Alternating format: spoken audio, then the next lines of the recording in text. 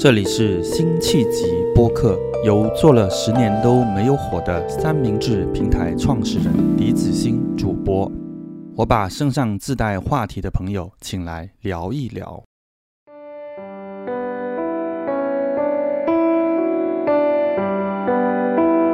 欢迎大家来到辛弃疾播客的新一期。那本期自带话题的嘉宾是作家钱佳楠。佳楠跟大家打个招呼吧。大家好，我是钱佳楠，然后现在在洛杉矶。然后我们今天也是伦敦跟洛杉矶的连线时差8个小时，这个跟伦敦跟国内的时差其实差不多。所以佳楠你是刚刚搬到洛杉矶2个星期吧？跟我们讲讲你现在居住的环境是什么样，观察到一些什么样的细节？就是这样的，因为我之前4年都待在美国的中西部，然后在中西部的时候房租是相对低廉的，所以我就很舒适的我跟一般就是一个室友，我们2个人可以拥有一个整套的厨房、客厅，然后包括沙发、电视什么我们都有，对吧？然后我们自己有自己的卫生间。但是现在我住在一个 so-called townhouse， 就是所谓的一个反正大房子里，但其实是一个群租的状态。我们加上我一共有6个人，我们要 share 一个厨房、一个客厅，但很小。然后接下来每个人之间需要，我们自己有自己的卫生间，但是我们需要在那个就是日程上要有很多很多的安排。所以大概是一个这样的状态，我现在房子。但是很奇怪的是，我在这里很开心，我不知道为什么。那很好。我觉得可能是跟洛杉矶的色彩有关系。原先中西部，这2天在跟我朋友说，中西部的房子特别是我以前在圣路易斯，因为我住的是学校公寓嘛，然后它整个的所有的学校公寓房子是一样的，就是那种红砖，但是很老的红砖，因为它房子已经100年了嘛，所以那个红砖已经变成棕色了，深棕色了。然后所有的房子都是3层楼，立方体，然后唯一的区别就是门窗它可能雕饰不太一样，但是你可以看到都是一个模子刻出来的。然后我住在那个房子，我就觉得有点压抑，因为出去都一样的嘛。而且我后来觉得这是我读博生涯，在华盛顿读博生涯的一种暗示或者预示，因为我后来所有的那个博士的那个体系，它非常的在我看来有点死板，因为我是个自由散漫的人，然后它可以给你的自由度就是门窗上的雕饰，其他它就把你当一个模子刻出来。然后在这里就不一样，因为我没住学校房子，这是一。第二个是我在一个墨西哥人的那个社区里，然后每一栋房子都是彩色的，就是墨西哥人就把房子漆成很漂亮的颜色，蓝色啊、黄色啊、橘色啊，就你出去每栋房子都不一样的颜色。然后他们的那个花园弄得非常非常好，然后就每个花园也不一样，然后有很多很多花，然后有高高的棕榈树，这个我们都知道加州的那个想象，对吧？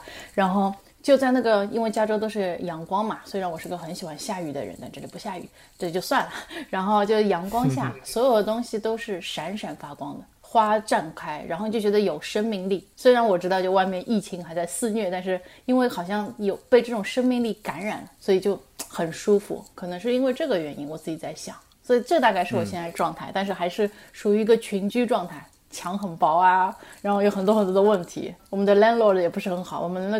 的 oven 坏了，到现在他还没有来修。我就跟他说，星期一他再不来，我可能因为他漏瓦斯，你知道吗？就是一个哇，那么吓人。所以就是他再不来，我可能要联系这边的那个天然气的一些 department 了。英国的这边 oven 一般都比较是那个电的，所以那你现在6个人用厨房，那你们怎么排队做饭啊？像中国人做饭就跟别人不一样，因为我们6个人非常的 diverse，有1个人还没有来，我们也本来都是 stranger，有2个就除了我之外还有一个中国女生，然后有2个是那个非裔的学生，然后有一个是墨西哥裔的，就 Latino 是从来不做饭的一个男生，他很小。然后2个非裔的学生，他们是将来要做 actor 和 actress 的，他们吃的东西非常健康，我看到他们就早上就牛油果什么就弄一下，然后后来中午和晚上他们也很少做饭，做的也很简单。我做饭非常简单，我是怎么简单怎么弄，我只要15分钟我煮个面就好了，就我把它当火锅，什么东西就扔进去，就这样差不多了。另外一个中国女生她会做稍微复杂一点东西，因为她有男朋友，然后他们会做一些复杂的东西，但是就基本上我们现在还是不会撞。那你每顿主餐都吃面啊？是吗？就是我最简单。我有饭，但是饭我现在电饭煲都没有买，因为我们厨房很小嘛，你买了电饭煲放不出来，你知道吗？然后对方也没办法，我也不是很喜欢吃饭。然后面就很简单，就是你把它扔到开水里，然后煮一煮，然后你什么东西都可以往里加。我以前也是这么过的，就我对吃东西，我可以很苛刻，就如果出去吃我会很挑，但是我自己弄的话会很简单，就非常非常简单，因为我不想在这个花很多时间，这点像英国人。我们现在在家每天还是有一顿复杂一点的，然后有一顿简单一点的，然后因为你们还有孩子什么不一样的。对，对，如果我们出去的话，我们一般就会点家里做不了的那种。我也是这样。对，现在出去的机会也不多，所以现在是你到美国的第3年还是第4年？第4年，其实满4年了，所以应该可以算是第5年了。哇，真的时间过得太快了，就第5年的开始，时间真的过得蛮快的。是的，所以想起我们以前还是在上海认识嘛。那个时候我们在五元路那个那个红色的小房子里，对，那个关军老师把你带过来，然后我们认识了，对。然后那个时候你还在这个中学里教书，对，我还在室外，对。后来我想就是我当时可能第一印象啊，就是在想，可能因为上海或者说中国其实有蛮多这个。等于是80、90年代出生的这个女作家，特别是我说的80、90年代就更多是90后左右为主的，然后现在涌现了越来越多。然后我当时认识你的时候呢，我也在想，可能我不知道就是你身上的特点是什么，来让我就是说好像能够跟别的这些女作家去有所区分。对，那后来其实这个就很快它就其实就自然的区别出来了。首先我觉得第一呢，好像不是那么多女作家会做一个在中学里一个教书，其实强度还蛮高的一个工作。更大一个区别是后来你很快就是辞掉了这样的一个工作了6年的一个中学的工作，然后你要去美国了。你走之前我们在常熟路吃了一顿饭，应该是那个后来关掉了一个意面的那家对，我想长乐路对那家店关掉了。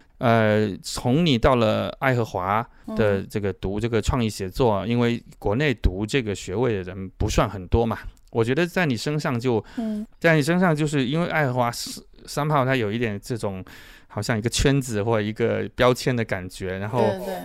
去那读的人就自然会觉得好，你好像开始了你的这个国际化的这种身上叠加了这个东西。后来你在帮这个纽约时报还是纽约客写了文章对，写了文章，然后因为也在中国人在那边能发表，再到就是你要再去读博士，这些是国际化的这个身份在不断的在叠加。但与此同时，其实你的这个中文的作品，就中文的书又不断的还在保持着出着。对，我也不知道，这是一个很神秘的事情。我跟别人说，我明明已经转换了语言，但是中文书竟然还在不断的出。对，然后我们又在合作的这个三明治的这个写作工作坊，然后已经刚刚结束了第3年，然后有个开的还是很成功的，所以你在这个中文写作圈的一种存在感，其实一直还是很强。所以说这点上来说呢，就是我们已经能看得出你跟其他一些类似同龄女作家的一些不同。然后像我刚刚说到之前那个虎嗅网有一篇那个文章写一个新女性嘛，然后采访了你，然后这里边很多人看了之后说哇，原来钱佳楠这么拼，就是说这个是一个好像就很不容易要去最终为自己闯出这么一片天每个成功背后很不容易。那我想这个确实这个过程是很不容易的，但是我又在想呢，是不是这些总体加起来的，刚刚我们谈到这些东西，使你身上现在代表了一种新的一种个人景观或者文学景观，在你的身上，你自己有感受到读者啊，或者说媒体啊，或者其他大众是怎么样在看待你的吗？其实我真的不知道，我跟你说老实话，因为之前那个纽约时报的文章出了以后，不是因为有很多攻击嘛，但后来我做了很多反思，对吧？然后那个有很多攻击以后，后来我就做了一件事情，我的微博现在是没有那个 notification 的，就是说我不知道别人谁转了我的文章，然后就是谁评论，就是没有那个没有，应该是叫通知还是叫什么，就是对，但你没有关闭评论，你并没有关闭评论。没有关闭评论，那评论是别人的那个权利嘛，我也不会去关闭，对吧？我也没有去关闭那个陌生人的私信，就是我都没有去关闭，所以有时候如果我要点，我还是可以看到的。但是一般我也没有通知，所以我不会去有意识的去注意，因为我发现它剥夺了我太多精力了，所以这个我关掉了。所以其实我也不知道，因为就是现在别人转，我只能看到一个数字，我不知道谁在转，就是这个我都不知道。然后包括那个虎嗅的文章出来，就现在也是这样，就是很多的文章出来以后，特别是那个微信的文章，因为我还有其他很多访谈嘛，之前澎湃也有个访谈，然后我会转，因为转发是采访者他花了很多很多精力，就是我们之前有很多聊天，而且我知道他之前做了很多很多的那个就是功课，对吧？然后所以我一般我会转，因为这是我觉得就是这些文章，第一个他们也帮助了我，第二个我觉得我非常认同他们的工作，我觉得他们的工作做得非常好，所以我会转。但是转了以后，就是下面的评论我也不太会去看了，现在。我不太会去看，因为之前的感觉，就我现在这几年在美国最深的感觉就是所有的评论都是自我的暴露。怎么说呢？比如说，就说如果有读者从当中看出，原来那个成功要付出这么多，我还不够努力，我英文单词还没背，那是因为他是这个话是他对自己在说，他不是对我在说，其实不是我影响他，是他的自我暴露。包括之前的《纽约时报》文章，就别人会说我不孝顺啊，或者什么什么，就是有一些道德立场的一些预设，很多这个道德立场预设，其实他也是他自己对自己在说话，他不是真正在对我说话。所以我知道了这一点，所以我现在会非常有意识的去看，就哪些东西是别人的自言自语，哪些东西可能是别人对我在说，所以是这样的。然后大多数的东西，因为我自己说话的时候，我现在也会觉得有很多东西其实我是在对我自己说，其实我可能不一定是真的和别人进行了很有效的沟通，所以我会很有意识去做这一点。所以当我有意识去做这一点的时候，我在关注外界对我的印象的时候，我不太会去关注这一点，我会更多的觉得他们是自己对自己在说。就如果包括现在如果有一个就说虎嗅那篇文章，为什么？因为他后来变得转载人真的很多，多到什么程度？多到几百年没有联系的中学老师都会出现突然出现一下，或者说很多年没有联系的同学会突然蹦出来一下，怎么样，对吧？然后就是，但是他这篇文章可能就是因为很多大众，比如说在中国现在这个阶段，我们都知道，因为中国还是属于一个那个，我们不知道疫情过后世界会变得怎么样，但是它这几年它都是一个那个经济，它是一个是一个蓬勃发展的时候，所以很多人在这个就有点像菲茨杰拉德笔下的那个美国的那个感觉，就每个人都会有一个我们叫做中国梦，他可能会有一个跨越阶层成功的梦，我们这么说吧，他可能有一个成功的梦，对，所以每个人都很渴望这个东西。当别人很渴望这个东西，然后虎嗅那个文章给的主要的那个感觉是，你为了这个成功，你必须要付出很多，然后给别人就是变成了一种成功学的一种叙事，然后是这套叙事加上了每个人自我内心对财富或者阶层跨越一种渴望，或者说对现阶段的一种焦虑，就怕落到人后的那种焦虑，然后是这样一个东西让他们就是和这篇文章产生了共鸣，但最终这个产生共鸣其实是他们在对自己的一种焦虑和对自己的一种渴望在说话。我是这么去看待的，所以我觉得很多，我不知道外界对我什么印象，然后我会觉得很多的印象是他们可能自己对自己的印象，我们这种所谓的就是这不是非常非常知名的公众人物，只是做了一种就是只是帮助他们确认对自我的这样一种认知吧，我是这么看待的。因为他们也信奉这个勤奋能够通向成功嘛，就在中国现在需要继续有这么一个信心，对，这是没问题，对，所以这个呼应了这么一个社会内心的一个逻辑。但是我们从另外一个方面上来讲呢，就是你身上的这样的，我可能现在怎么找一个词来形容，就是说这个 layers 啊，是吧？一个层面啊，层次不断在丰富。然后，但是这个 layer 呢，它又不是那种所谓社会阶层的这种单纯等同于这个感觉。就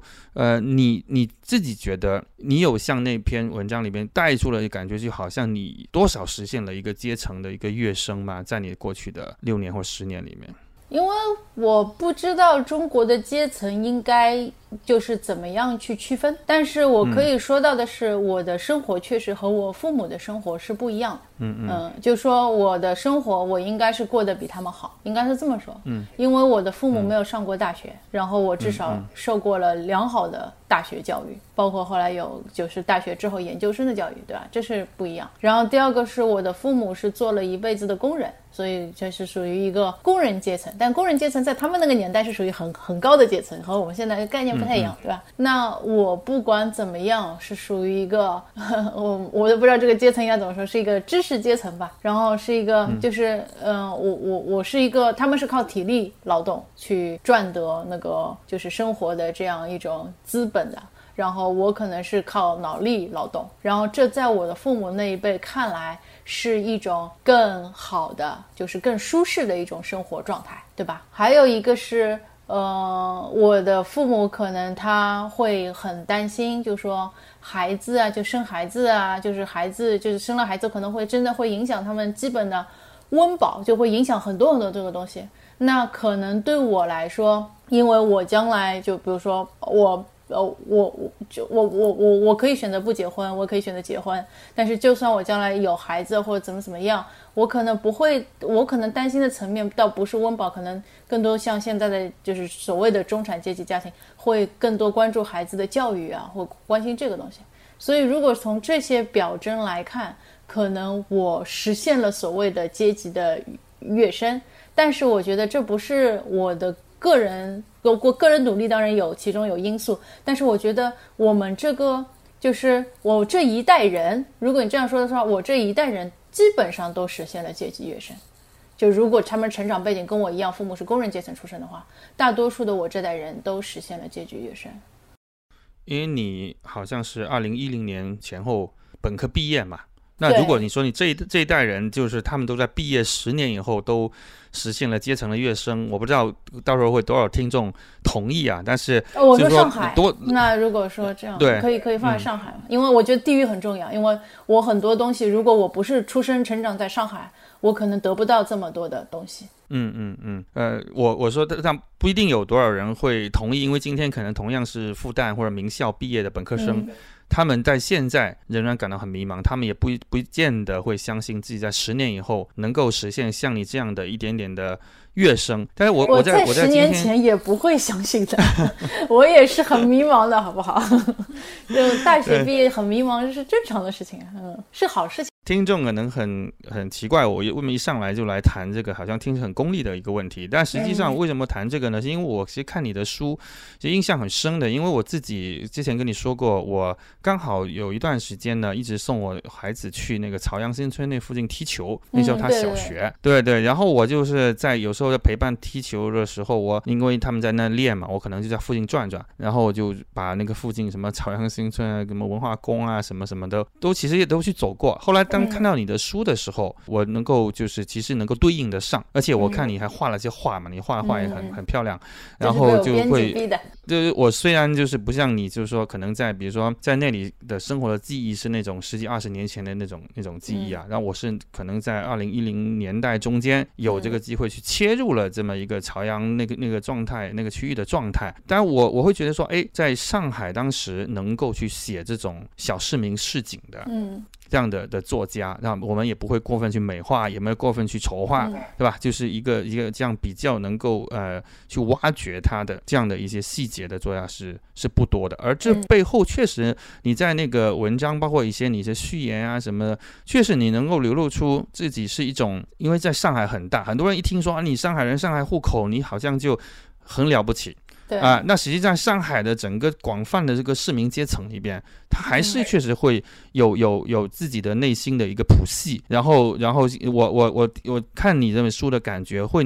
你会就给我感觉，你当时会觉得自己确实在出生的环境可能未必见得比你比如说复旦之后碰到的那些同学那么优越。然后这个东西是不是成为你的一个底色？这是其实我更想探讨的这样一个问题。我其实在复旦感觉不是很明显，我感觉最明显是高中。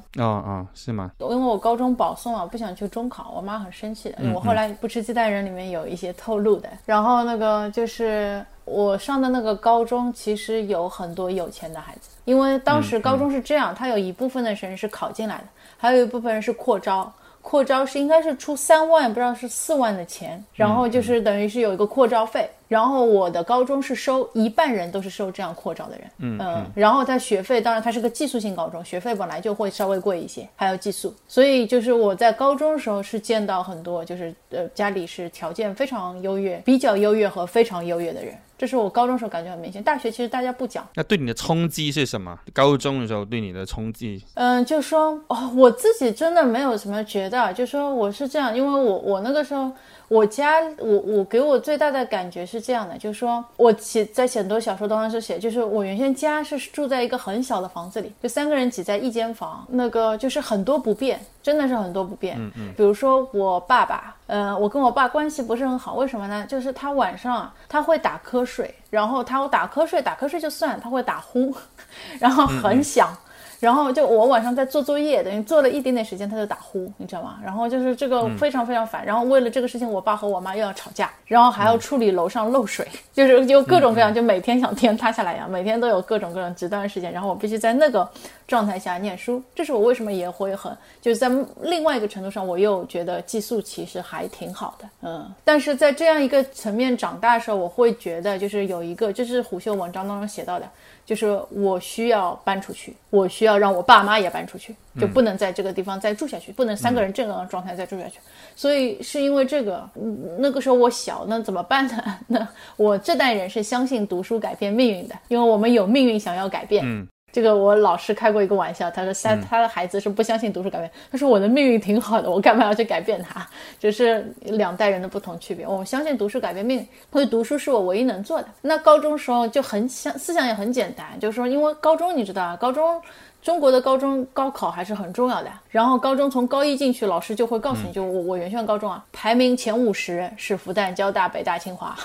然后排名多少后面，然后他每个月考以后那个会张榜，全年级张榜排在那里，然后对我来说就是说我必须保证自己的排名很高，所以大概是这样的。然后又有高中又做了很多其他事情，学生会什么事情，然后但是我会知道，就是我那个时候因为高中很受限制，所以我会觉得只有最简单的排名前50要怎么样，所以我会想到是这个。然后另外一个方面，就算就是有同学就家里很有钱啊，或者他们就星期五是最有意思，就是你会看到那个星期五不放学嘛，门口开始有豪车排队来接孩子，然后那个我是乘公交车回家的，然后你会看到这些豪车。其实我也没有，因为我到现在都不是一个非常 materialist， 我不是一个很物质主义的人，然后大家会开玩笑。但是你又知道在高中的时候他可能给你一些潜意识刺激，就是说原来有些人是就家里是这么优越或者怎么样的。但是在高中的时候你会就是人之间有不同的东西给予你自信吧。因为我在高中时也是一个没有被忽视的人，因为我是学生会的宣传部长，我成绩非常好，我高中时候长得还可以，就长得也不算很难看的人，所以就是我有很多其他东西可以给我自信，他们可能有一些物质的条件或者什么东西给他们自信，所以我没有丧失过自信。他就是只是这个我觉得可能可以抵挡一些东西，或者说也没有让我觉得很迷失吧。我有在回答你的问题吗？没关系，我们聊因为我刚刚又想到了一个点，就是从你的谈话中，就是你说到你想让自己搬出去，然后让父母也搬出去，而且你最终也成功了。那么因为你是88年的嘛，那我是79年的，那我们这代人实际上就像你说读书改变命运，顺便改变父母的命运，这个是在我们那代人是一个铁律来着。但是我发现其实这样的规律基本上到了85后实际上也就已经慢慢消失了，因为85后就我认为大多数的这个没有，还有就大多数的有些家庭的就是条件也不错，好像他父母也不需要你去改变他的命运，不需要孩子改变。那对，那你自己在就是后来碰到的工作中啊，或者你碰到一些同龄人，他们有像你身上背负着这么一个先天性上的这样一个心愿吗？很少了，我觉得我自己都不知道，我以前真的不知道我就是家里是属于条件很差的，你知道吧？我没有这个感觉的。因为为什么啊？因为可能就跟我刚才说的，就从小到大，因为没有很多其他东西给我自信嘛，我从来没有觉得自己是个自卑的人。是什么时候啊？就有一天很搞笑的，有一天我跟我妈在看电视，电视上在采访谁呢？就是徐根宝。就是我们都知道，就是那个我是球迷，教练，你就不用跟我解释。然后对，我不用跟你解释。然后然后他在上海人的心目当中地位非常非常高的。母子嘛。许根宝那个时候在做那个，应该是东亚嘛，东亚俱乐部对吧？他有一个青年队，他在做一个青年队在崇明，然后他就在电视采访，应该是好像是白阿姨的采访，他跟白阿姨说了，他说我有些孩子啊，他们家里很穷的，他说他们不踢球，他们根本没有出路的，他们说他们在家里是睡地板的。后来我跟我妈同时在听到这句话，我们就相视一笑。我们夏天是睡地板，就我跟我父母夏天我们都是睡地板，因为床太热没办法睡。然后本来我也没有床的，我一直是睡沙发的，就是我就这样长大的，就是睡沙发。然后夏天这个很热，我们就3个人睡地板。然后我们就说原来我们是这种就是跟马口中就是家里这个差到这种程度，这是一个。第二个是我后来读大学，我记得大学毕业，我就说大学毕业迷茫是没什么问题。我大学毕业其实本来可以保研的，就复旦可以保研，然后我有个老师他对我非常非常好，就到现在还是我的一个恩师。然后他那个时候我后来我保研是这样的，我本来填了保研面试，我那天没有去，我就后来不想保研了。然后那个时候本来还跟他说我会意大利语，我本来还想去意大利读书，你知道是这样的。那个时候是这样，这个老师呢他是知道我家里条件的，他后来就他心里一直很内疚，他说我当时候一直应该就是干涉，叫你先保研再说，就不要选择就想着其他的，因为他一直是希望我将来能够在大学教书的。然后我的老师是这样，会是这样。然后他那个时候他后来跟我说的时候，他会就是从他的角度看我，他就说就他觉得就是我是一个上海非常底层的一个人。因为其实我后来知道，因为我爸一辈子我爸拿了一辈子最低工资，因为这是我爸妈吵架的另外一个源头。然后就是因为我成长我没有觉得很多缺失，所以我没有觉得自己好像在这方面比别人差了，因为这方面的差距我要怎么样，他没有很多的影响我，除了生活上真的有很多的不便之外。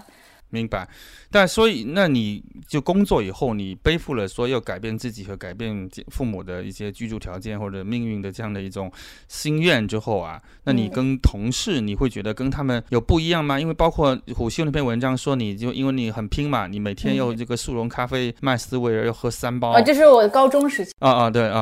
那我在想你就是在总体你在这个中学那时候工作也是很拼的，那你又想着又改变他们的命运，那你那时候会觉得你跟同龄人或者一些同事啊这些年轻人会不会有不同？可能会有吧，但是我不是一个就说你看我也不太关注他们怎么看我，你知道吗？就说我可能在他们眼里可能我是一个就是书呆子之类的一个人，但是我也不是很清楚，只是就是说或者说他们会觉得我以前有一个高中时候有一个男生，他因为他追过我，所以他那个时候会说一些话。他说因为他后来是去香港读书了，然后他后来还去他的业余爱好是赛车，然后他会做很多这样的事情。然后他会说，他说我不需要像你一样就是这么拼去就是想着就要改变家人，大概是这样。他跟我说过这样一句话。然后他没说这个话之前，我真的没有什么意识，他可能潜移默化在这里，但是我没有什么意识，因为在某种程度上来说，我希望自己就说，怎么说呢？就说，读书对我来说，我本来也就是我很擅长做的一件事情，然后我本来也希望就是自己就是就是读书这件事情能做好，所以它跟改变父母的命运两者并不矛盾。然后我也不介意，如果别人觉得我是书呆子，或者别人觉得我的那个就是在读书或者什么这个事情上很有野心，包括写作上很有野心，我不介意。因为这个事情现在到美国我更加不介意了，因为在中国好像一个人野心太大好像是个贬义词，但在美国野心是一个褒义词，就是你应该有野心。我更多问的是你当时工作后那个状态，就是说工作后，因为你好像比如说你同样赚一份工资，但是别人可能可以买包啊、旅游啊，那你想着如果是要帮父母买房，或者说你改变他们的一些条件的话，那这些方面会使你包括在上海这么一个相对比较物质的这么一个城市里边，会使你有一些压抑感，或者说你有感觉是另外有任务的这么一种感觉吗？说实话真的也没有，因为我不喜欢买包。真的是这样，我不喜欢买包，然后我会买衣服会鞋子，但是我衣服和鞋子这方面就是我也没有缺，就我也有一些很贵的衣服，然后所以就是我是这样的，就是说我该花的钱是会花的，然后只是一些很奢侈的东西我本来也就没有这个需求，我不喜欢跟别人攀比的，然后就没有这些包我也觉得无所谓，是这样的。然后当时我也没有很想出去旅行，最多就是那个时候想去英国读书吧，就除了这个之外也没有什么。对的，我真的是一个虽然生活在上海，但是完全没有物质的，我就物质对我来说没什么影响的一个人。但是你教的那些学生，因为是在室外，就是他们的，特别是就 IB 这个方向的，就是他们的家境一般都是很好，在上海至少是这个中上阶层了。那这个时候你看到他们这个的高中，就跟你的高中也是不一样的，因为他们这个高中以及他们接下来这个对为大学所准备的花费，都动以这个100万计了。然后年代上他们也跟你们不是一个同一年代的人了。对。而那个时候你会感觉到你内心是怎么样一种感觉呢？就说他们我两个感觉，第一个感觉是我觉得就是他们受的教育比我受的教育要好很多。然后因为我你也知道我很喜欢 IB 课程的，所以我会觉得他们受的教育要好很多，就是整个这是一个真正素质教育，就他们在高中就可以去就给自己的意见，训练他们去给自己意见，去批判文本，这个我是以前不能想象的，对吧？这是一个。第二个是他们的阶层什么，这个对我来说也没有什么的，我没有太在意。我唯一在意的是什么，你知道？我唯一在意的是，因为我是工人阶层出身的孩子，对吧？我是在想，就是说，如果我出生在今天，我是没有办法去读这个中学的。我只是唯一在想这个，然后这个东西转化我内心有一个另外一个，就是这个内心有一个另外一个有点小内疚的地方，就说我是工人阶层出身的一个孩子，然后我长大了，长大以后我提供的教育是我这样的人，我这样出身的人无法享受到的，然后为此我内心是有一些不舒服的。然后除此之外其他倒也没有什么。因为在学校环境，虽然他们家境出身很好，他们从小见识就很广，见多识广，因为这一代孩子很多，如果是上海的中上阶层的话，他很多很国际化，对吧？他们见识甚至比你还广。但是在中学里，我们从来没有感觉到他们会觉得就是我的见识比你广，我不尊重你或怎么样。我在中学里是一个很受他们喜欢的一个老师，他们很尊重我。对，所以这是好的，但是除了这个之外，我只是觉得就是对啊，我这样的一个，我好像背叛了我的阶层。那你会觉得今天的工人阶层的孩子要上你当时像复旦这样的国内名校更难了吗？比你那个时候？我觉得可能更难，就说他那个，因为我现在我离开高考很多年了，所以我就是我因为都不知道就现在的高考是一个什么样的情况，但是我可能觉得更难，因为你看现在孩子他在补课上的花费，对吧？他很高，因为我有2个侄女，他们从小很小就幼儿园就上海现在很正常，就开始要补课学英语啊，什么什么乱七八糟，有很多国内就是学校不教，然后你必须出去外面去学，那对家长来说都是一笔花费。然后如果家境很一般的话，中国的父母在教育上是肯定会砸钱的，就即使就是工人阶层，只要是父母是在乎孩子的，他砸锅卖铁，对吧？我们这句话就砸锅卖铁，他都会让孩子去读书的，这是对的。但是在这个过程当中，他可能本来的就是说他的门槛变高了，就本来他可以承担的，比如说我一顿不吃，然后孩子一个星期可能补课费用，现在不是的，你可能一个月不吃，孩子可能一顿补课费可能都没有，而且补课的行业它都补课它都变成很就是层级很鲜明，你付什么样的钱可以请到什么样的老师，就现在是这样的，所以和我当年的那种补课已经完全不一样了。然后我就觉得在这个过程当中，它的物质基础已经很大程度上影响了孩子能够得到的资源，教育资源。对，这是我为什么觉得现在的孩子，就现在如果是跟我一样阶层出身的孩子，可能很难上复旦。那你刚刚讲到你背叛你自己原来出生那个阶层的愧疚，会使你以后某个时间段会说，我以我所学的所长的去为这个阶层的孩子去提供一点什么样吗？服务？我会希望这样做，但是你看我现在。对，我现在更多的是等于是一个在做一个个人的发展，什么都没有做。我现在做的一个事情是，我离开了教育的这个行业，好像不用去面对这个问题。我只是逃避了这个问题，但是这个想法在我心里是有的。先建设好自身嘛，就是所以我们如果回头理这条线，就是说你当时候你选择成为一个中学老师，但是你同时呢在耕耘去让自己拥有作家这个身份，然后也出版了书，然后这两条线它是同时并行的。到哪样一个点让你觉得说我作家这个身份一定要跳出来，我要大过于中学老师，最终放弃掉中学老师这么一个身份呢？说实话，很多事情它很复杂，你看上去好像是一个很单线的，是我跟教育之间的一个关系的区分，它可能更多的是一个，它还跟写作有关系，其实更多的是写作碰到瓶颈。就是说如果整个一个中学老师，我继续做中学老师，然后写作能够继续发展，我有可能就这么继续去做了。但是它后面发生了几个很重要的事情。第一个重要的事情是我的年龄越来越大，对吧？然后你知道我这个年龄在上海是属于剩女，对吧？现在就更加就是这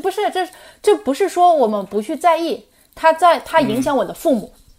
我还和我的父母生活在一起，它影响是我的我可以不去在意，它影响我父母，它影响我父母以后，我父母就会有焦虑，因为我每天跟他们生活在一起，他们就会做一些说一些很奇怪的话。然后你每天必须要去应对这个事情，所以这个就成了一个，这是成了一个很重要的一个事情。其实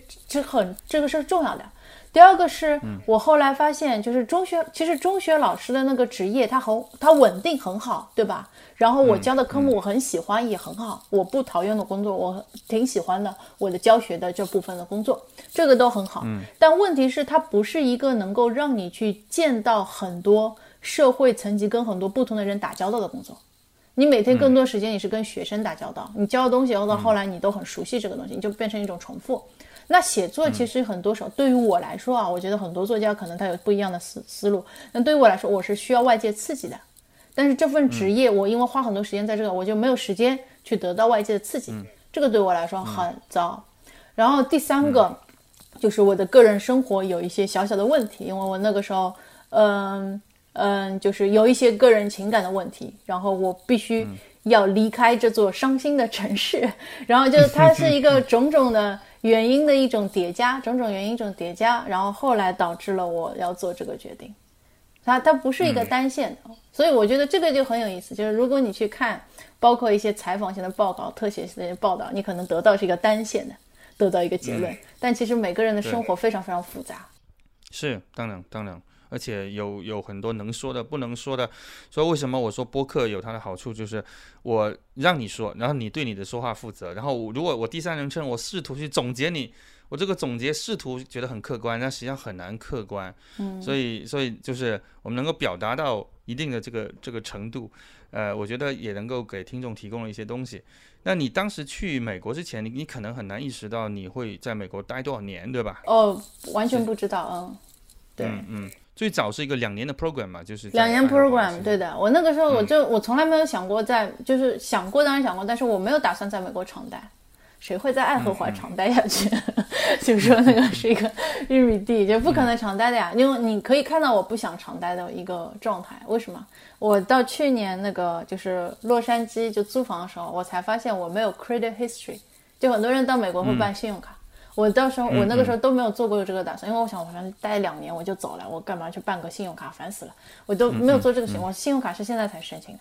然后包括那个一直是车子啊什么什么事情，因为我一直想，我待着就走，我不高兴去搞这个。我连家具什么都从来不置办的，我家原先的家就很简单，一个桌子一个床，就这样。就是总体上来说，在读你从爱荷华写的那个信嘛，那些后来也结集了那些信，就总体来说，你并不完全是一种说很雀跃的说去到一个新天地啊那种，有时候是跟天气有关，就那里大学，然后当然还有一些这个学校的一些课程，然后有些人来来往往，他的感觉是很 miss 的。这种 miss 当然我有些人可以理解为，比如说你30岁再出来，这总归是一个就是说对于中国人说啊，听起来就一个很不容易的一个决定，你放弃了一个中学很稳定的工作。但对你来说，实际上它是进入了一种什么样的一个新的一个阶段呢？在心境上面，就是说对你来说，其实到美国当时到爱荷华，它更多是在心境上进入一种什么样一种很复杂的一个 mix 的一个阶段呢？它有好有坏吧。我就觉得第一个让我就那个时候我想着是任何能够让我离开上海一段时间都是好的，因为上海这个熟悉的环境当中，主要是因为我的父母什么在那里，而且我在上海我必须跟我父母住在一起，因为我妈妈不许我搬出去，就不结婚不许搬出去，就是我妈是这样，所以任何能够让我离开上海的一些机会我都不会放过。所以这是第一个，就它提供给我一个新生活的可能，就是完全独立生活的可能，这很重要，对吧？然后这是好的。第二个好的是因为那个地方确实是一个非常安静的大学城，然后它屏蔽了所有的一切干扰。因为你知道我们在上海很忙的，你真的花时间能够读书写作的时间很少的，因为你每天有很多社交啊，或者有很多各种各样的干扰，对吧？然后还有很多的那个影音的刺激啊，或者什么，就每天因为是个城市嘛，所以每天有那个五光十色的东西在那里，在那里是没有的，在那里是没有任何干扰的，所以在某种程度上它是一个好事情。但是它也有不好的地方，也不是说不好，但我不能用好和不好去区分，但有很多其他的方面。比如说第一个我要转换语言，对吧？我要用英语写作，然后用英语写作当中就说它主要的语言的程度当然是就是我们掌握这个语言的程度当然是一个很重要的一个事情，对吧？但是它其实不是一个技术层面问题，因为语言在某种程度上它影响了你所有东西。它主要影响是什么呢？就是我不可能，我当时过去的时候我不能用一个我对他来说他对我来说仍然是陌生的东西去表达我内心最深处的情感。但是你知道写作我们是要表达自己内心最深处的情感，很真实的一个东西，是一种就你把生命的一部分交给他，这是一种信任。但是当时我是刚刚去那里，我无法信任这个语言，我也无法信任我的读者，因为 workshop 是大家要去看到你这些东西，所以他那个信任没有办法建立，这个让我觉得非常的挣扎。还有是什么？还有就是说稍微待得久一点，一开始屏蔽干扰是很好的，但是稍微待得久一点，我喜欢外界刺激，他没有给你任何的外界刺激。有同学有很多很棒，我们会有很多关于文学的对话，但除了文学之外，它就像一个文学，怎么说呢？文学的空气泡泡，就是你待在那个空气泡泡当中，所有的那个泡沫都是文学艺术，就这个很好，待在那里很舒适，对吧？但是它其实你知道那个是个泡泡，它是个屏障，不是真实的世界，你不在真实的世界里，所以会有是这个，它真的是一个种种的事情，它是一个非常非常非常奇怪的那个阶段。当然我很感激了，因为多少人向往爱荷华。但是你那个时候去之前，你并没有完全的相信或者说下定决心自己是一定要把主要的写作语言转到英文的。没有，我只是想试一试，我只是想试一试，因为他录取我了，我不可能不去，对吧？然后然后就我那个时候只是想试一试，而且我只是想离开上海。经过这几年，你觉得你现在算确认了英文可以算是你的主要写作语言了吗？我觉得我确认了2种语言，我还是会用中文写一些东西的，所以就是2种语言都可以写，我会希望是这样，对的。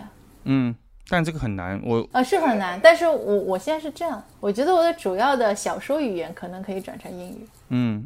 小说在某种程度上是一个我需要虚构一个声音，就我更加希望我虚构那个声音不是我的声音，所以我觉得英语帮助了我这一点。而且在英语当中，我是觉得我会有更大的一种自由度，这个自由度倒不是针对那个题材什么东西的，而是我觉得因为我在英语当中，我本来也是一个就是我 outsider， 就是一个局外人，对吧？我本来也就是个局外人，局外人的那种，我会更加在小说当中，我会更加觉得局外人这个视点是好的。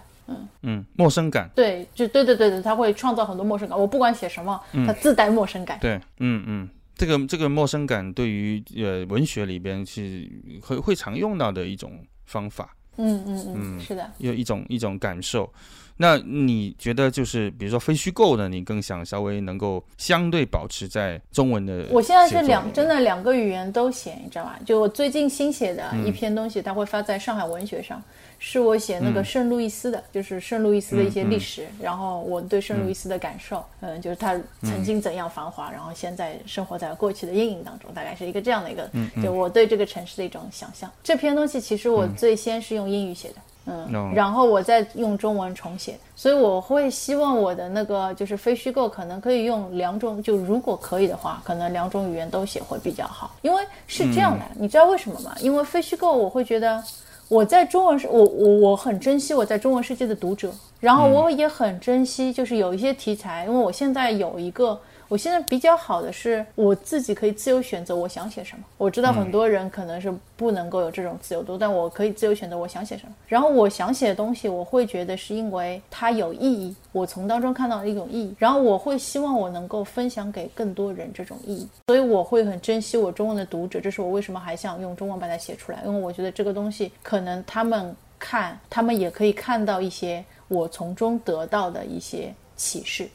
对，但是我仍然觉得这2种语言你在写作的时候，如果你在一段时间内同时并用的话，它会有冲突的。是有冲突的，但是冲突是这样的，就是说我是这么在想的啊，就是说你看现在美国有很多的孩子，不美国就中国也有很多孩子，就全世界也有很多孩子，全球化，他从小出生成长他就是双语。如果他出生成长本来就是双语的话，这2种语言对他来说冲突不会特别大，他会很舒适的切换，当然很烦，对吧？他也会有切换困难，但是他会比较舒适的就习惯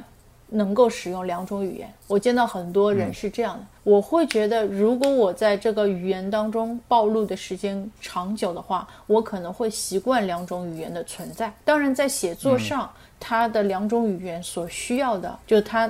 的本来的那种语言的那个规则就是不一样的，对吧？然后它那个就说它所需要的美感的构建方式是不一样的，这个我当然知道。这是为什么我会说我那篇文章是用英语写的，但是我用中文重写。就说是大概是这样。但是我不知道，这是我现在的一种希望，我不想完全的放掉中文，对吧？明白。我们如果再谈回到这个所谓阶层这个问题，那你到了美国其实难以逃开这个问题，就是美国的社会充满了阶层，然后文学圈也会有阶层，然后你是个 outsider，一个 newcomer，你在无论社会和文学圈在美国的这个时候，你是如何看待这样里边的一些阶层层级，或者说你有没有在那里边有试图去爬升呢？其实我有，但是美国又是一个这样的一个地方，就美国很烦的，你知道吗？就是说美国人不喜欢去谈阶层。对我来说但实际有，那实际上其实是有，但是他们用了一种遮掩，就是他们只谈种族，他们不谈阶层。但是我觉得很多种族的矛盾背后也是阶层的矛盾，它不是一个单纯的种族的问题，包括种族内部它也是一个阶层的矛盾。但美国人不喜欢它，因为美国人希望他们构建一个美国梦，只要你努力，你出生是穷人，将来会是富人。但是问题是，这是一种回避，因为美国现在是全世界那个贫富差距最大的国家，应该是最大的。如果只是按照数据的话，它是最大的国家，所以我觉得这是他们在回避这种事情。所以你在美国，第一个很难谈阶层，因为你谈阶层，大家笑，这是个英国的东西，这是个旧世界的东西，我们是新世界，对吧？你很难谈阶层。然后怎么感受到呢？就这种遮掩以后，你的感受就变得非常的难。有时候你首先感受的，你变成了去感受种族。就比如说你去一些在爱荷华很难感受到，因为那是个大学城，然后那是一个除了文学一无所有的城市，然后那是一个用我的老师话形容，医生和律师仍然是这个城里最富的人。你大概可以感觉到他的阶层矛盾不是这么的，就是冲突不是这么强烈。但是如果你去大城市，比如说像现在洛杉矶，你感觉就很明显。就如果是一些工人阶层，就是对那个墨西哥裔的一些社区，工人阶层占主流，你就完全可以感受到。对的，我会去感受到，对的。我是最近疫情没有办法有重新 Welcome to Hollywood。你来到好莱坞了，那么来到了这么一个。肯定是这个纸醉金迷，然后也本身确实有这样的一个城市，因为我去过一次洛杉矶，我觉得它跟旧金山的感觉都不一样。对，但旧金山现在也它里边确实就是很糟啊，旧金山现在好贵啊，然后因为都是那个技术很多都是那个科技的人，对，但是洛杉矶肯定是特别这个更复杂，就是你的这个足迹是一路不断往西走。我没有不断往西走，我自己都不知道怎么会回来的。我2年前来这里的时候，我都发誓，我说我以后再也不会回到这座城，我不太喜欢它。但是你看，没有就是人算不如天算，最后我又回来了。对，你从这个中西部，然后到西边走，然后你在你那个一开始的时候，你可能在这个大学的里面，然后你感受到那些东西不那么明显，然后你可能有一份这个比如说奖学金吧，可以去让你的 cover 你的生活。一个人在30岁左右的时候，如果用奖学金来 cover 你的这个生活，你是觉得是一种幸运，还是有时候也会一种惶恐呢？当然是惶恐啊，因为我就是说我对钱这个事情很在乎的，就是说因为它是一个安全网，对吧？英语叫安全网。然后那个我会觉得就是我第一个我当然不喜欢30岁之后我还待在学校里这个状态，可能没有什么人会喜欢的，对吧？这个我不喜欢。还行啊，我觉得还可以啊，并不是说我不是很喜欢，我不是很喜欢这种状态。OK，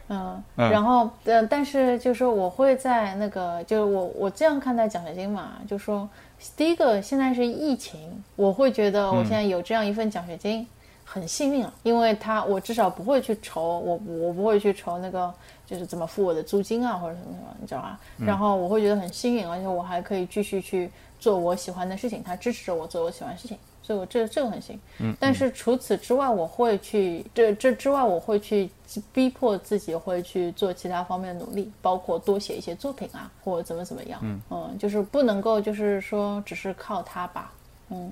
那从另外一个阶层，就刚刚说的文学的阶层，就是从亚裔作家在美国本身，我觉得确实都不主流，我们能够数到的那屈指可数的那些人。那对你来说，你其实也慢慢在那边有了自己的一个 presence，有了发表一些文章啊等等。那在这一块你是怎么样的一种努力的状态？是无心插柳呢，还是说其实也还是很努力？你是怎么样看待在这块的发展？努力我是肯定很努力的，因为我知道自己，就是说我知道我自己，比如说我以前经常说的，我英语是爱荷华写作工作坊我同学当中最差的，这是没有办法的，他们都是美国人。然后包括现在在南加大，我肯定也是最差的，因为他们都是美国人，对吧？但是最差的我不能够一直是就是做一个最差，甘愿做一个最差的，我当然是希望能够就是跟着他们追着他们跑的。这样一个状态，所以我很努力，我会花更多的时间在阅读和写作上。我觉得这是一个基本的，就如果这个不保证，我自己会觉得我对不起，就是自己被给予的机会，这是没问题。但是那个肯定未来，就我会知道，就不管我怎么努力，我不可能跟他们一样，然后我不可能是一个就是像美国出生长大的那种人，对英语如此的就是这种运用的娴熟能力我是达不到的，我只能接近那个状态，这个我是知道的。第二个，我也不可能成为一个主流的作家，就是将来即便我在这种语言当中，我可能也就是一个亚裔的作家，对吧？他一定会有个标签在你身上的，这也是没有办法，这是你没有办法改变的一个事情。然后，但是现在美国他会更加关注少数族裔，所以有很多白人直男作家又会觉得我们备受歧视了。对吧？这个大家都会很不舒服的，对吧？是他现在有一个这样的一个转换，对吧？所以在某种程度上好像又变成一种优势，虽然这不是你不希望只是凭肌肤色得到一种优势，对吧？这是弄得大家都不舒服。但是我就是可能只是认清这些东西吧，认清这些东西以后，还是去想就怎么把小说写好吧，就最终就是这个字写好不写好，就是最终就是一个对待自己的问题，就是一个自己的标尺，就我自己知道这个东西是写得好还是不好，我觉得这个自己这种确认很重要。倒不是外界给你的，因为就算你自己，如果你写了一个，举个例子啊，比如说雷蒙德·卡佛，我们都知道，对吧？然后他后来他很多出名的东西是高登历史改的，他的编辑改的。对吧？然后他的编辑历史改成这样一些作品，然后最后帮助他成名了。但是卡佛是不舒服的，这不是他想的，这不是他觉得他写的好的东西。所以这是我为什么说，就说可能在一些其他的人看来，成名什么什么很重要，确实很重要，他可以给你很多东西，你不用去担心钱什么东西，对吧？但是问题是，最终我觉得我希望得到的满足是我自己写出我觉得写得好的东西，然后我觉得写得好的东西。如果他最终没有帮助我实现什么名利双收，那也没关系。我觉得现在的这个 alternative 的声音的需求啊，我觉得现在还是给亚裔作家有越来越多的机会，而且我们也看到了越来越多亚裔作家的涌现。你自己有没有什么计划，就是比如说在美国的专著，什么时候出版啊，这样子的一个时间表？这就是到了一个非常尴尬的一个问题了。你看，我今年疫情之前3月份去纽约，还跟我的经纪人在聊这个，我跟他讲了我的长篇是怎么样，我有一个地图在我脑海当中，对吧？然后我经纪人说这个很好，你去写。然后我说我有个60页的草稿实物，其实是我2年前在爱荷华写的，但是那个60页要重写的。然后我的经纪人就说，因为经纪人还有个助手，我经纪人就跟他助手开玩笑，他说他有个60页的东西，我到现在1页都没有看到。然后我本来跟我经纪人说我会回去马上就写，然后我会给你的。然后你看到现在，因为后来疫情发生以后，其实我自己是我虽然跟别人说就说我努力在工作，但其实我一个字的小说都写不出。散文我写了一些，小说一个字，不管中文英文，一个字都写不出，真的是一个字都写不出。这也有很多个人原因。然后所以我到现在这个长篇都没有动过，没有动过。但是这是我要做的一个事情，我有一个长篇应该要再写，但是我一直没有写，因为我在写作上是一个英文当中叫 bipolar， 就是抑郁和暴躁同时有的一个人，就是说我在要么不写，要么就是写得像就是疯子一样。我是一个这样的一个人，所以这种工作方式是很糟糕的，但是我改变不了，所以就是一个这样的一个状态。然后我现在是处于一个写作中抑郁的状态，抑郁和亢奋，应该是这样说。所以又有一个这样的长篇在的，应该，然后还有一个就是短篇小说集，然后短篇在陆续的在发，我经纪人手上还有应该至少有3个小说我在他手上，可能有3到4个小说还在他手上，然后我需要再写更多的，所以还会有个短篇。但是短篇是这样的，就是说我现在这个事情都是经纪人处理，他觉得好，他怎么处理我全都听他的。他可能是希望他就是这些小说可能先在好的刊物上，比如说有一篇之前是格兰塔，然后好的刊物上发出来，然后发出来以后，这样他卖这个短篇集的时候可以卖更高的钱，就是这样的。对，所以会美国的，因为图书出版有一套它的整个的流程一个体系，它非常商业。对。那你是怎么样签到这个经纪人的呢？跟这个经纪人合作的？就是爱荷华，他每年就是每个月，就基本上每1个月或者每2个月都会有，就是经纪人过来，像星探一样，过来就是过来挑学生。然后你可以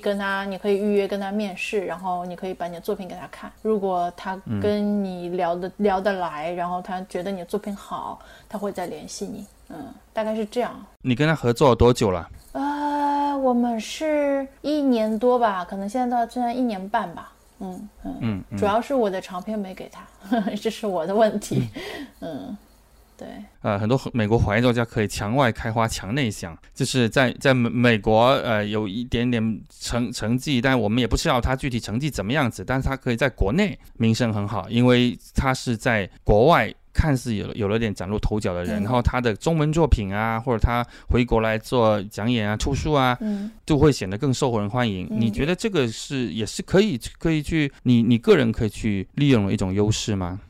我不想，有很多东西就是如果我不想去利用它，就你知道这个东西，因为这个东西背后其实是一个这个问题啊，是因为中国还是一个说到底它跟殖民有关系，对吧？因为就是整个一个西方通过殖民以后，它建立了一种英语的霸权或者欧洲语言的霸权，然后在某种程度上来说，后殖民的社会或者我们以前叫做第三世界社会仍然在仰视它，仍然很在乎那个所谓的西方是怎么看待我们的，所以在这种程度上来说，你可以看到就是如果你通过在西方我们中国人以前叫镀金，镀一个金，或者有一点小小成就，好像就更加增加了它的某种就是它的一种信用程度，或更加增加它的一种知名度。我觉得这个本身就这种系统本身是有问题的。就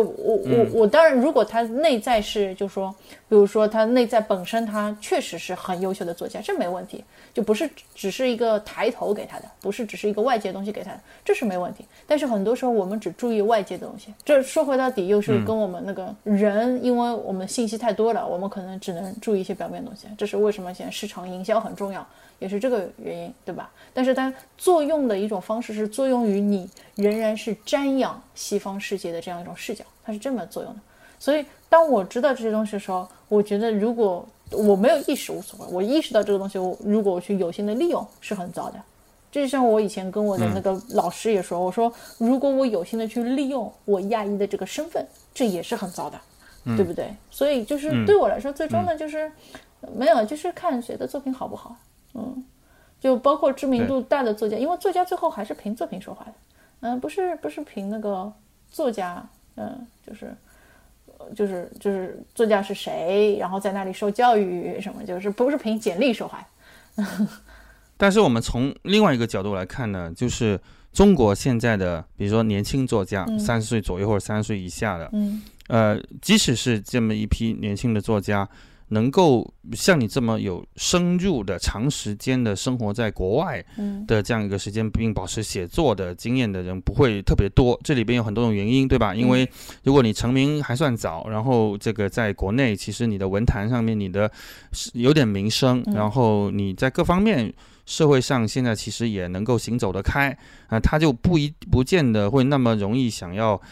出来，而且出来有时候就是1年嘛，最多嘛，一年2年嘛。比如说他有时候是在高校里，他可以去访个学，访问学者。那比如说像蒋方舟之前是去东京住了1年嘛，然后就也写了一本像日记体的书。但是像你这样子，就本身是接受这个美国比较intensive 的这样的一个写作训练，再加上这个因为不管是个人的安排也好，疫情也好，现在这个时间感觉这个第5年接下来得弄到博士毕业，得奔到这个8年10年去了。那这样的这个这么 intensive 这么长度的就是在生活在海外的这个经历，这样的年轻作家是不多的。然后我有时候会觉得他们的题材会有一点受限，在国内的年轻作家里边，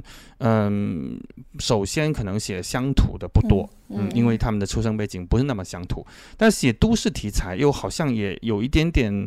受限，有点 limit。就如果你在想象，如果你当时在上海继续待下去，你有可能你的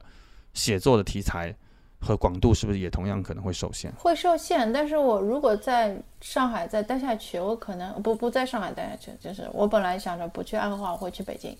是这样的。然后那个就如果在国内待下去，我可能后面很想做的就是非虚构。我不想写，就是我想离开虚构一段时间，我想做非虚构。我那个时候已经想过，但是我在国内其实大家说我现在很有勇气，不是，是因为我在国内没有勇气，我在国内没有勇气跟我的父母去争取很多东西，没有勇气。就如果有勇气，我可能更多想做的是什么呢？就是去写那个，其实我内心是一个很想写特稿的人，然后就比如说去举个例子啊，这个很傻了，就是只是举个例子，大家都明白的例子，就是说，比如说去横店。租个地方，待个1个月，然后可能写就是横店那些群众演员啊，就你可能认识几个人，然后写他们的故事。我那个时候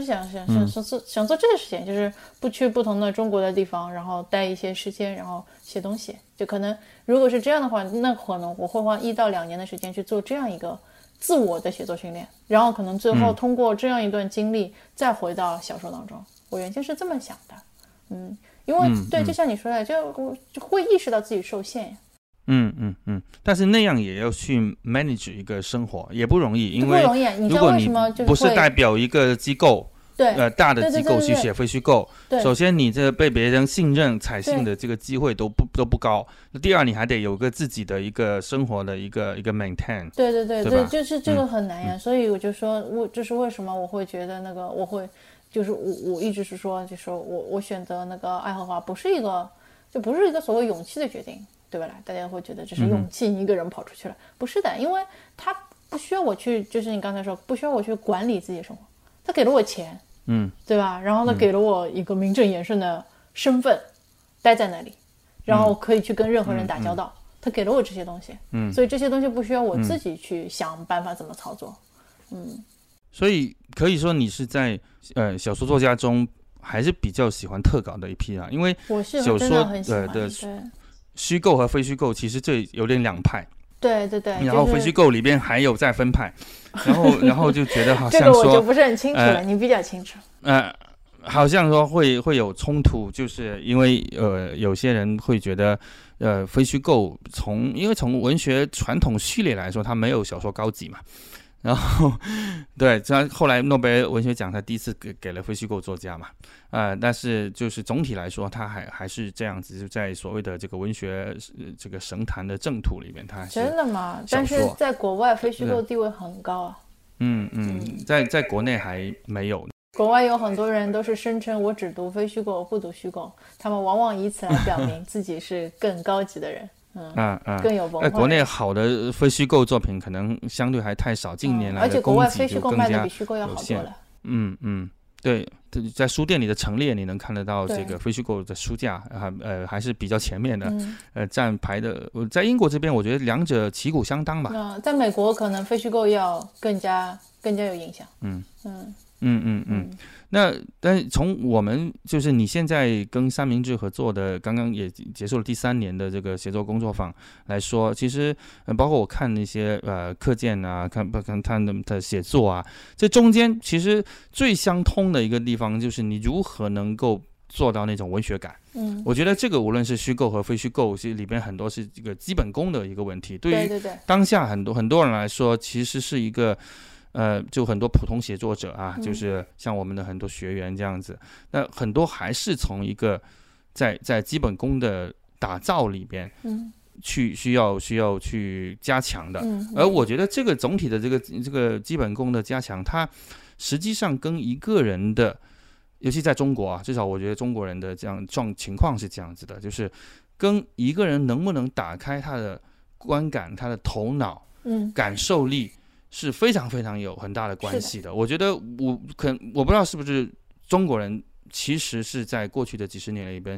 在这些方面，无论从小学语文教育也好，或者他后来接触到的文字也好，这些方面是比较受到一些天然的压抑的。然后你在带他们这些工作坊学员的时候，你自己对他们身上的这种文学性的发掘，你是乐观的，还是某种上还是觉得任重道远的？因为其实我们有孩子，所以我对就是说就是特别是幼教，或者说就包括家庭对孩子的教育，包括学校，包括幼儿园对孩子的教育这方面不是很了解，所以我倒不能说这是不是就是中国人受压抑的这个部分，对吧？然后但是我会看到，就说我们就我三明治课程，包括我教其他的课程，我没有教其他课程，我就教三明治的课程。成年学员吧，就是你从成年的学员看起来，就很多人分不清讲故事和讲道理，我觉得这是一个很大的问题。就是中国人可能很擅长讲道理，因为父母从小就是给你讲道理，对吧？然后我们现在很多父母应该说，我相信你可能给孩子讲床前的故事，会讲这个。然后我那个年代的人，我父母可能给我买过格林童话书，他们不会在我睡觉之前给我讲故事的，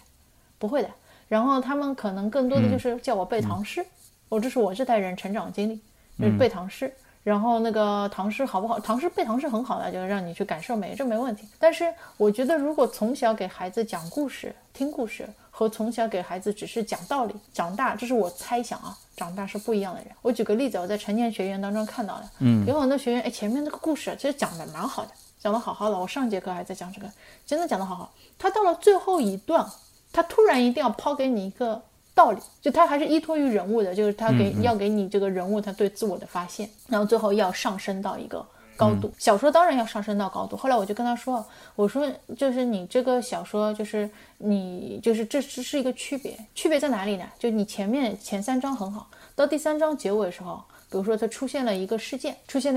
是那个就是说他突然发现了，我只是很模糊的举个例子，这个主人公突然发现了他的那个女朋友跟他的原先的女神其实是差不多的人，他们都是某种标签，都是某种女性的标签，因为这个小说带着很强的一种男性的视角去写的。然后接下来他就发现，就他接下来走向了一种憎恨，他就加入了一个憎恨这种女性的一个组织，然后去发现了这个组织，然后得到了一通道理，你知道吧？然后后来我就跟他说，你现在写的是一个散文，或者说非虚构的一个东西，也甚至也不一定非虚构的东西，我可能用了一个非常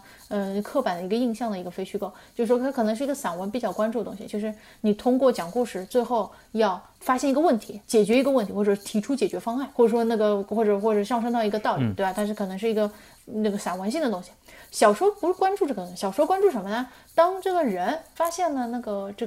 他的女友跟这个女神是同一种标签以后，小说关注是他们两个之间的恋爱关系发生了什么样的变化，就他关注的是这个人物，然后这个人物怎么看待他那种影响，或者说你也可以加入这个组织，但加入这个组织以后，这个人本来是觉得这个人本来是有自我反射，我怎么这么憎恨女性，对吧？然后后来发现所有人都憎恨女性，那我不是不正常的。那小说关注是他发现了所有人，他发现了自己也不算不正常，他是不是在日常生活当中他更放得开，他不把自己不正常行为当成了是不正常行为，他可能做了一些极端行为，这可能是小说关注。因为小说他关注人啊，关注这个故事的走向，他不是关注这个道理，道理是你从这个人从故事走向当中得出来。这是我在那个学员当中这几年就发现那个学员当中就是感受最强烈的，就是说因为我在美国，你很难说，因为我在美国教的也是 international， 我教的都是国际学生，我没有教美国本土学生，所以我不能够说就说，但是国际学生呢，因为我没有教过美国学生，所以我没有很好对比方案，因为很多国际学生都是来自亚裔背景，我有阿拉伯学生啊，然后有很多那个就是刚果啊，就是非洲的同学，所以我没有一个什么所谓的就是东西方的一个参照，因为西方学院很少，我可能更多的只是我有那个让我想一下，我有来自他也不是西方的，他来自墨西哥，对吧？就是因为你知道现在国际学生比例就是这样，美国欧洲的学生是不多的，然后欧洲学生他可能都不需要去学这个，所以我没有办法给你比较，所以我不知道这是不是中国人的问题，你知道不知道是不是我们教育的问题，但是我是觉得就是最大的一个东西就是小说它可能不是讲道理，但是这个东西是我们很多时候没有意识的，可能它跟中学的教育有关系，因为中学教育很多时候是训练你写议论文，大概是这样，这是我的一种观察吧。其实我的问题更多是在想，就是说一个人拥有了一个文学或者说小说也好，非虚构也好的这样的一个视角，对他的生活，我觉得都会有一些细微的影响，因为你对你的生活的一个观察的角度，对你周遭事物是否敏感，包括对你像是如果是经常写小说的人，你会对人性的洞察，你需要更加细腻，你需要活在很多人这个角色里，最终才能把这些角色写好。然后我觉得可能能久而久之，其实对一个人的生活里边、审美里边都会有变化。就你自己在身上，你能感受到这样的一些作用吗？我没有很关注这些，因为我习惯了一直在写小说。就我毕竟不是去了爱荷华就这几年才开始写，我毕竟写作开始的比较早，所以它可能本身已经是我自身的一部分。我可能本身就是一个比较敏感的人，就是这里面是个鸡生蛋蛋生鸡的问题。我不知道是因为我的敏感才开始走向写小说，还是写小说让我变得更加敏感，对吧？我觉得是这个问题。但是我觉得我同意你说的，就是说写作可以让我去更加愿意去尝试从不同的人的角度去看问题吧。我觉得这是真的。因为比如说包括像我现在。因为我在美国，我说过我是个局外人，我局外人身份我觉得很舒服，没问题，对吧？但是我同时也很希望不仅仅是以我这样一个身份、这样一个角度去看世界，所以有时候我会认识很多奇奇怪怪的人，然后我会跟他们做的一件事情是，我会和他们美国人很喜欢那个 hiking， 我很喜欢去徒步，很喜欢去远足，但是我很喜欢现在疫情又不行，不能做这个事情，我很喜欢跟不同背景的人去走一条熟悉的路。然后比如说那个，或者是去远足，去森林也可以，去远足也可以，但是我会跟一个很不同背景的人，比如说是一个科学家，然后去做这个事情。然后他可以从他的视角给你很，因为他会去关注树上的一些你不知道的东西，就是一些很科学、很知识的东西，他会给你这些这个东西。我会跟我的那个做建筑师的朋友去走街道，然后他会告诉你这个路，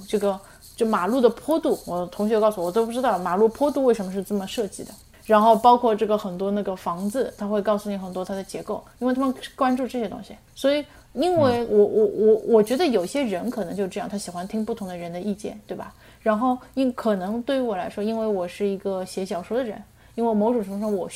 我也需要不同的视角，所以我会更愿意去倾听别人看世界的，或者是去关注别人看世界的眼光，这是倒是有这样一点，对吧？其他的我觉得对我来说很多东西可能是我以前已经有的，我只是在强化它。最后我们聊一聊，比如现在大家听到这个中美关系都这么的风雨飘摇，然后对你在美国现在去到这个洛杉矶不断迁徙的生活，有时候也不免有点担心。然后你自己怎么看待，就是说接下来的这些局势吧，或者说国际的这些持续不断的一些动荡，我觉得对于你写作者来说是一个更幸运的，还是说其实是本身也可能会干扰到你的正常生活以及说写作的这些事情？肯定不是什么更幸运的，就是这是我自己很不喜欢的。我不喜欢别人去说那个国家不幸施家幸，没有施家希望国家不幸，只是满足自己的施家幸，对吧？而且很多就是很多那个就是很多就不一定国家不幸你就可以写出东西。就我相信你可能最近也跟很多在陷入不同国家不同地域的疫情当中作家在聊天，大多数的作家其实是没有办法像以前一样写作，他心里是不安宁的，心里是不安宁的。然后我觉得这是正常的，因为这是证明我们跟其他的人性处于同一个，就是我们跟其他人之间是保持一种畅通的，我们不是一种非常孤立的一种状态，所以我们会感受到外界的干扰，所以我觉得这是证明我是一个非常具有人性的人，所以我会知道是这个，所以我不会去想什么国家不幸施家幸，我觉得这是很糟糕的，就是如果你施家的幸去看待国家不幸，它只是一种自我安慰，不是自我辩解，或者甚至不是自我满足，不是这个。然后这是一个，第二个是那个我们真的就是他让我觉得稍微好一点是，他让我觉得就是我意识到了个人的渺小，因为在现在这个时代，我们很容易变得很自大，觉得自己什么都能做，他会现在让我觉得意识到个体的渺小，甚至个体渺小当中就是一个是个体在政治面前的渺小，但是渺小不一定是证明你什么都不能做，只是可能我希望让人更加的谦卑，让人更加去看待到以前的时代当中好的东西，然后知道哪些东西需要自己去维护吧，我会这样，然后也会看到人在自然面前渺小，这是疫情带给我的，所以如果是这个是好的，但是其他的我觉得真的是就是我很担心很多的事情，我就是个人非常非常担心，然后包括我也不想去，就很多人会说就是很幸运我们会成为见证历史的人，我才不想去见证什么历史。我希望就是说，就大家会有一个很就是我们会去希望我们还能够去重建一个好的秩序。好，我也不知道是一个好，现在很笼统，在我的脑海当中，我不知道如何去具体的把它细化，对吧？我们能够重建一种秩序，在这种秩序当中，每一个人还是可以，就是他的所有的理想能够安放。我希望还是能够去建立这种秩序。而现在在一个有限的途径当中，我没有信心看到这一点，这个让我内心非常非常焦虑。我相信焦虑是所有人都面对到的。那我怎么办呢？就是我只是最近我还是在尝试怎么去面对到这个事情。我最近在尝试只是说我需要很多的一些工作，然后有意义的工作，让我自己能够确认我存在的意义，然后希望以这样一种方式继续去存在。而外界超越我掌控的一些事情，我可能不要过分的去担心，不要让它影响到我的工作，大概是这样。你会想起张爱玲的命运吗？她同样从上海出发，后来在加州，但是她在美国是比较漂泊，所以她是成名已早。没有，真的是没有，因为时代也不一样，对吧？然后很不一样，人也不一样，人也不一样。他的上海跟我的上海也是两样的。那现在这个越来越巴别塔的这个社会，你会觉得在写作上自己的顾忌变多吗？能不能解释一下越来越巴别塔的社会是指什么？就是大家每个人生活空间层次不一样吗？不同的人他的观点不一样嘛，他们有很多先入为主的观点，以致他们看一个本来是中立的文字，他们都生出很多不同的解读，然后让你会觉得在表达方面上，有时候是为了照顾两方面的感受都有照顾呢，还是说你仍然还是能够以表达自己的意见为主？我不会因为这个去限制自我的表达，特别是在英语当中，我倒不会去因为这个去限制自我的表达。但是我会想到一个东西，就是说我会去思考我有没有一些先入为主的误解、误判，我会去想到这个。所以我会去我现在有一些英语的东西，就如果它是发在一个很大的平台上的话，但我最近一个字也写不出，所以我最近也没有写作的东西。如果它是发在一个很大的平台上的话，我会找一个就是说我很信任的朋友，比如说如果我写一些关于就是和中国有关的，我会找一个我很信任的和我背景相似一点的中国留学生，他可能是比我年轻的，然后中国留学生，我会找他帮我看一下，然后看出他觉得他读下来会觉得他会马上引起误解，或者说觉得这个地方可能会不是引起争议，他会误解的一些地方，然后我会从他的那个地方我会反推我是不是把我的观点，我想表达观点表达清晰了。所以我会觉得这个事情就巴别塔的这个事情对我来说只是一个我希望自己能够表达的更清晰和准确吧，而不是说我去不会影响我的一种自由度。对，那这很好。那就是离开上海就是4-5年了，然后虽然中间也有回去啊，但现在疫情也越来越难。对，就是会重新再怎么样看，回头怎么样看到上海呢？上海比如说它好的地方在你心目中是哪些方面？我真的我还是很喜欢上海，上海仍然是我最喜欢的城市。然后我以前做过一个上海跟洛杉矶的对比，不是，这是私下做的对比。我以前写洛杉矶文章没有突出这种对比，但是我私下有这个对比，就是说我一直说我不喜欢洛杉矶吧，洛杉矶是一个非常美国的城市，就是说它因为它是每个小区自成一块，然后最后你就发现每个小区都变成了某一个种族它高度集中的地方，然后因为它又没有，大家不太乘坐公共交通，大家都开车，所以它其实看上去不同的人在这里都能够安居乐业，但是相互之间的沟通和交流其实是有限的，这是洛杉矶给我的印象。洛杉矶给我的印象。然后我就觉得上海这个城市，它在某种程度上来说，它的现在我觉得，因为我生活上海和现在上海又是一个不一样，就成长上海和现在上海又不一样。现在有很多那个楼房，它都就是有那个围栏围起来或者怎么样，然后有钱人他可能也就开车或者怎么样。但是上海在我的心目中，它是一个更接近，我很喜欢纽约，它是一个更接近纽约的城市。就是说，如果你不是巨富，就像我以前叫室外的孩子，中上阶层孩子，他还是会搭地铁的。就是他可能就是我平时可能也有父母开车回来接，但他还是会去搭地铁的。在洛杉矶，白人的小孩子他可能地铁公交车他都觉得这是很危险的地方，他都不会去碰的。然后就说当大家还是会去乘坐一些公共交通搭地铁的话，大家可能还会有一种同舟共济的感觉。我觉得这是上海给我的感觉。还有一种上海给我的感觉是那个，就说它是那个就是那我还是说是我成长当中上海，它是一种穷人也好富人也好，他都能够找到他那个生活下去的就怎么说呢，能够生活下去的这样一种就是能够有生活下去资源的一个地方。这是我理想当中上海，但我成长中上海是这样，就是穷人有他可以吃饭的地方，有他可以买衣服的地方，对吧？然后富人有他，当然富人什么都有，对吧？就是说他仍然可以生活下去。然后上海人之间对人与人之间是非常讲那个，就说相互之间就亲人家庭有时候亲戚比较烦，但是一般的普通人之间是比较尊重界限，上海是有种界限感的，所以这个在我看来也是比较好的。然后还有一个就是说上海人是很守规矩的，就大家有了建立一种规矩之后，上海人是比较尊重这些规矩的，这个都是我看来会比较好的一些地方，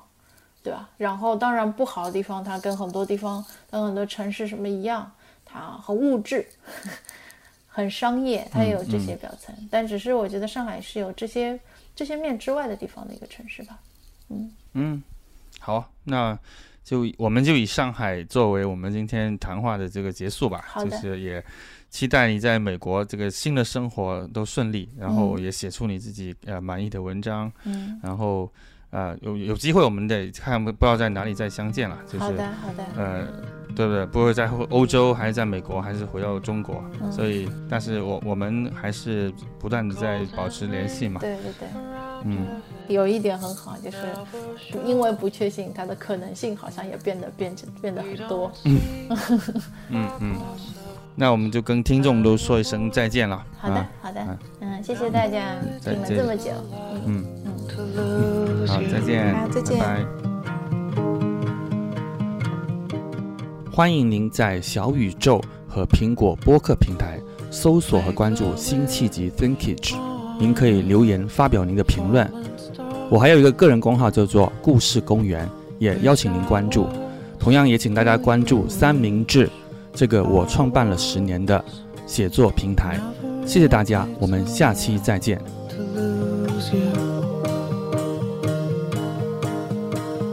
I don't have to say